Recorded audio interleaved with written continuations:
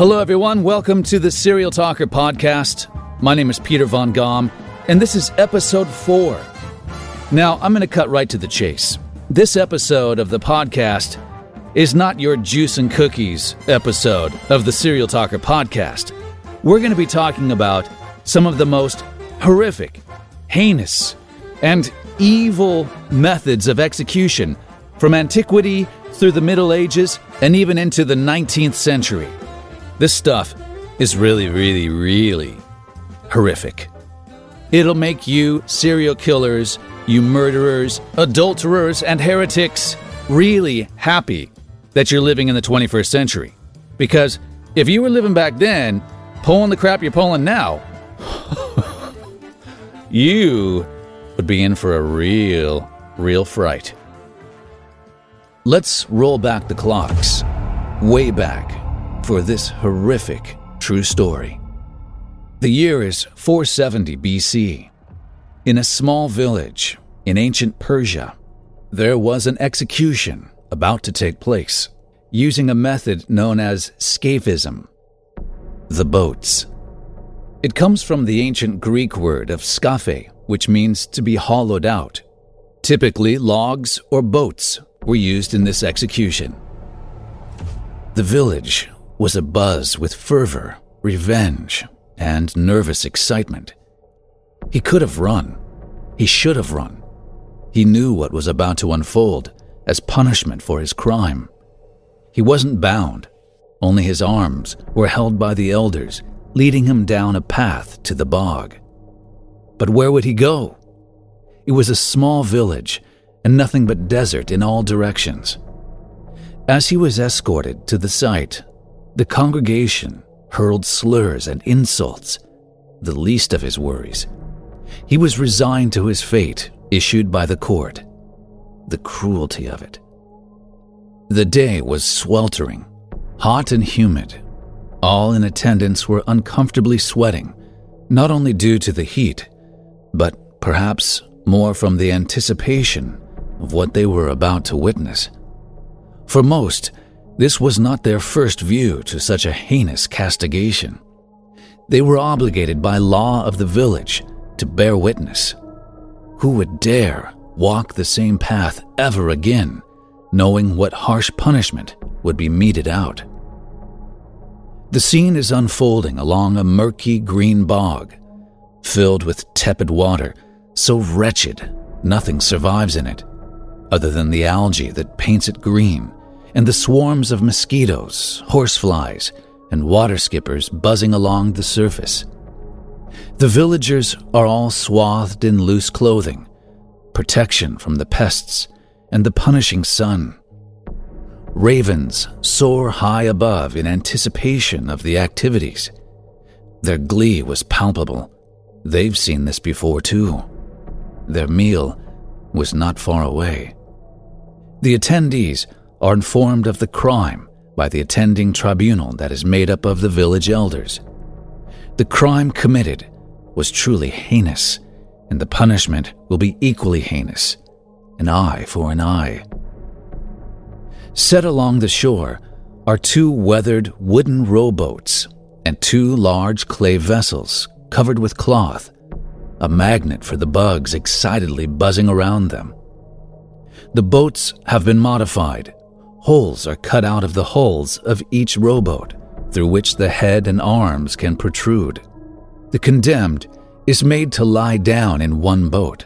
His arms and legs are tied and pushed through the circular cutouts. Then the second boat is placed atop the first, so that the person's head, feet, and arms are all now protruding from the contraption, but the rest of his body is sandwiched between the boats. They are then bolted tight together. The vessels are opened, one filled with honey, the other with hot, curdled milk. With the condemned now unable to move and whimpering, the executioner pours the liquids into the victim's mouth and on his face until he gags, the thick honey clogging his airways. Then the remaining amounts are poured over his exposed skin. His feet and arms are lathered in the sweet liquids. The bugs have already begun their task, a role pivotal to the executioner's success. He's pushed off the shore and allowed to float out into the hot sun on the bog. There, he will remain until he dies, a slow, horrific death, either from exposure to the scorching sun, from the insect bites, or from aspirating his own vomit. Every day, the executioners will visit the condemned and do their best to prolong the man's life. A slow, merciless death is ideal. He will be given water to help sustain his life, and more honey and milk lathered on generously. His flesh rotting away in his own filth and devoured by worms, he dies a lingering and horrible death. Whether that takes a few hours or a few days, it makes no difference. The scene evokes a sense of horror and dread like few others. The idea of swarms of insects and ravens picking your flesh clean while you're still alive is disturbing indeed. The idea of being hopelessly trapped as you float in the hot sun, surrounded by ravenous pests, nauseous and covered in sticky, disgusting curdled milk and honey, is truly horrendous. This punishment was allegedly devised by the ancient Persians as far back as 500 BC. The first person to be accused of leveraging such a horrible sentence was the Persian emperor Artaxerxes against a Persian soldier by the name of Mithridates. You see, Mithridates was charged with killing Artaxerxes' brother, Prince Cyrus, unaware of who he was. And although the two brothers were competing for the throne, Artaxerxes was not pleased with this senseless killing and ordered Mithridates be dealt with accordingly via the boats. The execution is said to have lasted more than 2 weeks. When the boats were separated, creeping things and vermin sprung from the corruption and rottenness of his body. His flesh had been devoured, and swarms of noisome creatures were busily feeding off of the corpse. Now that I've got your attention, let us continue with some more of history's most macabre forms of execution. The wheel, aka the breaking wheel, or the Catherine wheel. This was a torture method used for public execution, primarily in Europe, from antiquity through the Middle Ages into the early modern period, reserved for men convicted of aggravated murder. Although there were a few methods for utilizing the wheel, like dropping a heavy cartwheel onto a victim that is tied to the ground and therefore breaking their bones, the outcome was always death, and always horrifically painful. Firstly, the delinquent was placed belly down, bound hands and feet outstretched to a board, and dragged by a horse to the place of execution. The heavy wheel is then slammed twice onto each arm, once above the elbow, once below. Then each leg gets the same lovely treatment above and below the knees. Next is the final blow given to the middle of the spine, breaking the back and rendering the victim paralyzed. The mangled, broken, but still alive victim is then woven onto the wheel between the spokes, easy to do when the limbs are all broken and pliable like rubber. The wheel is then hammered onto a pole, which is then fastened upright, similar to a cross for crucifixion. There he is left for all to see and to slowly die an excruciating death. Although this form of execution was primarily reserved for the most violent of men, medieval records indicate that Saint Catherine of Alexandria was sentenced to be executed on one of these devices for refusing to renounce her Christian belief. Now, legend has it she was about to have her spin with this wheel of misfortune when the wheel miraculously fell apart when she touched it, thereafter becoming known as the Catherine wheel. But that small work of magic wasn't enough to stop the executioner, who used a simpler, fail-safe method of simply lopping her head off. In autumn of 2013, the skeleton of a man was found in Germany whose signs of injury indicate death by the breaking wheel. Based on an iron belt buckle at the excavation site, the skeleton was dated between the 15th to 17th centuries.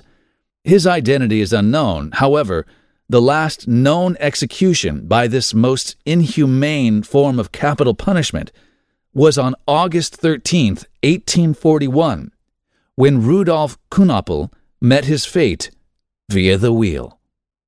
Had enough? We're just getting started. Next up, the Brazen Bull. Oh, this is wicked.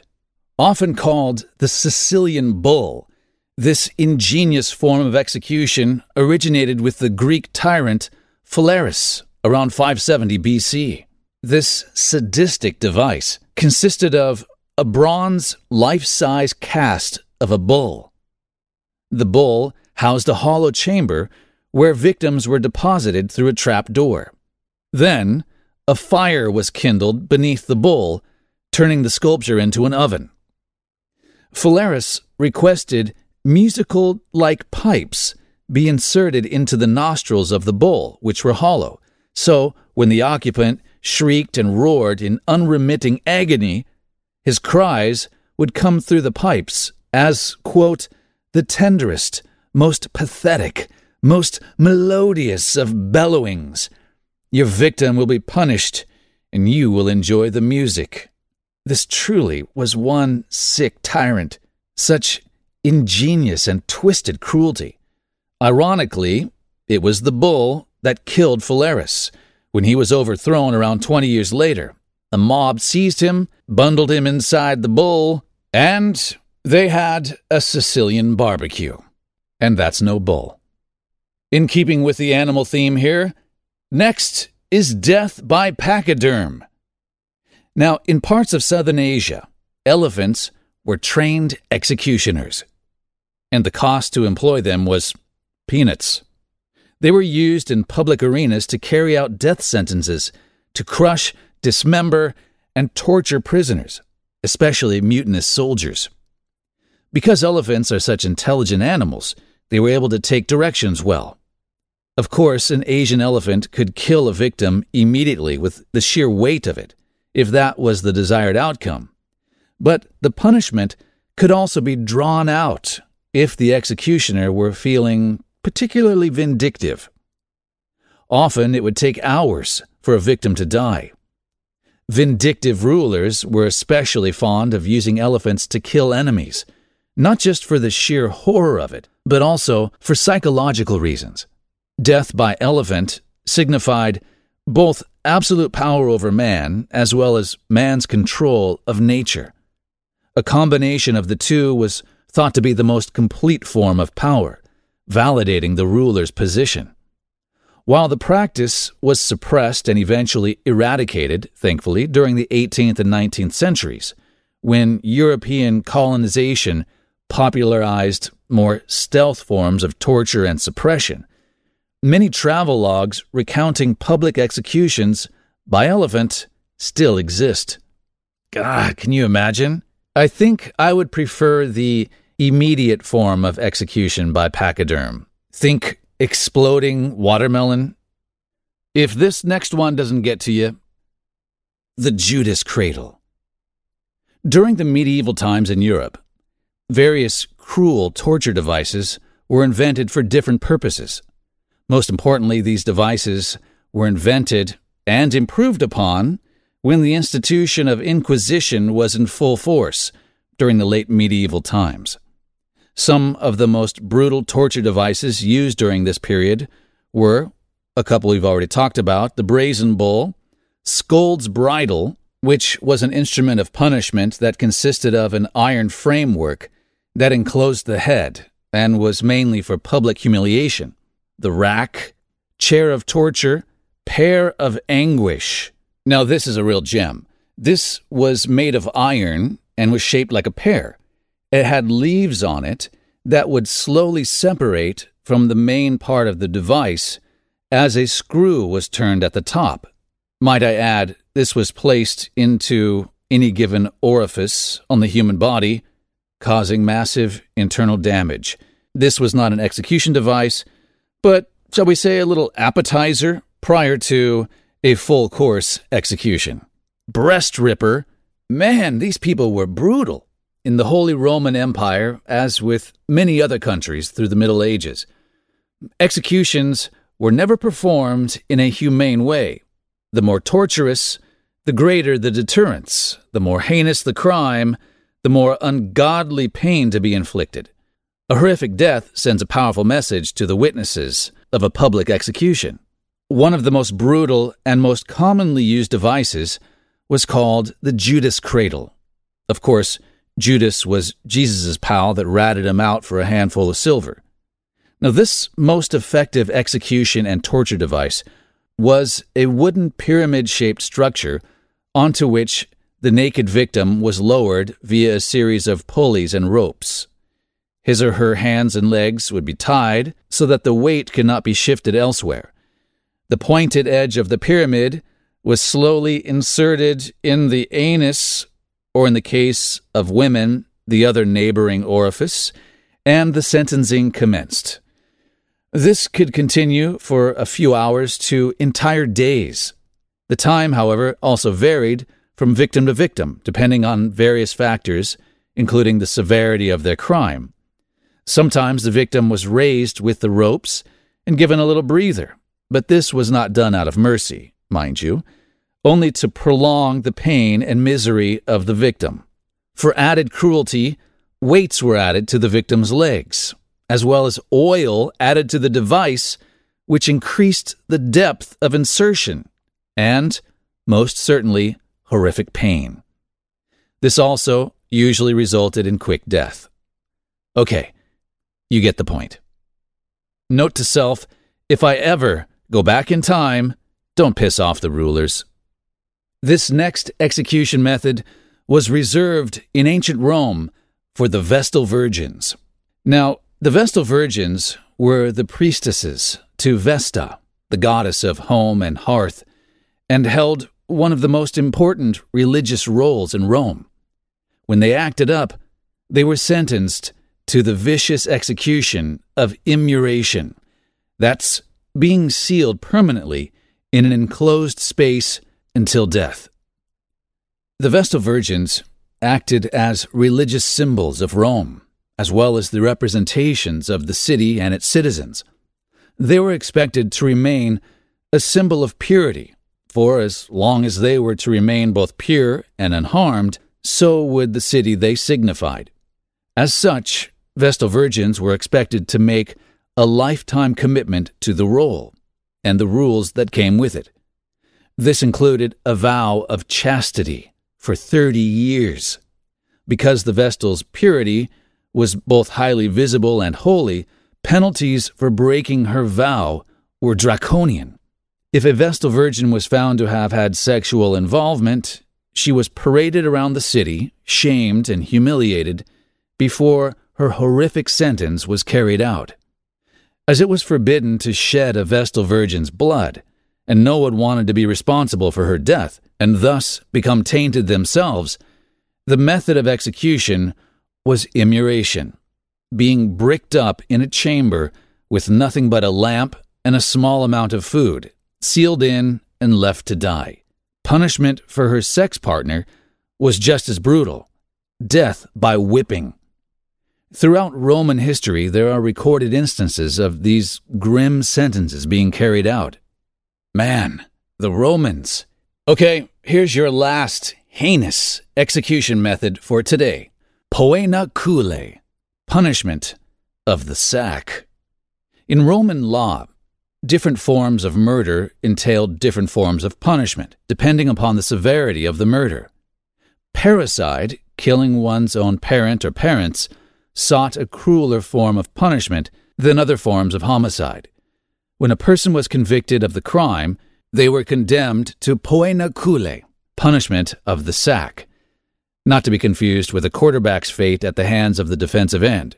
This form of capital punishment required the condemned to be whipped before putting a wolfskin bag over their head and made to wear heavy wooden clogs. The condemned was then put into an ox leather sack. Sound lonely? No worries. A live dog was tossed into the sack along with a rooster, a viper, and a monkey. They were all then taken to a river or the sea by black oxen and thrown into the water to drown. Poenakule was rarely used as a form of punishment. It said only those who confessed to patricide, the killing of one's father, matricide would be the killing of one's mother, were actually sentenced to poenakule. In the year 118, Emperor Hadrian allowed poenakule to be substituted, with the condemned being thrown to wild beasts. But only a century later, the practice was considered obsolete. And there you have it, guys. Those are some of the most horrific, heinous, draconian, and evil execution methods man has ever dreamt up. Have you had enough? I certainly have. All right, guys, thank you always for joining the podcast. And if you would like to support these programs, you could always buy me a cup of coffee. The details are in the description. And if you have your own true story you would like to submit to me to consider reading, the email is also in the description. See you again soon.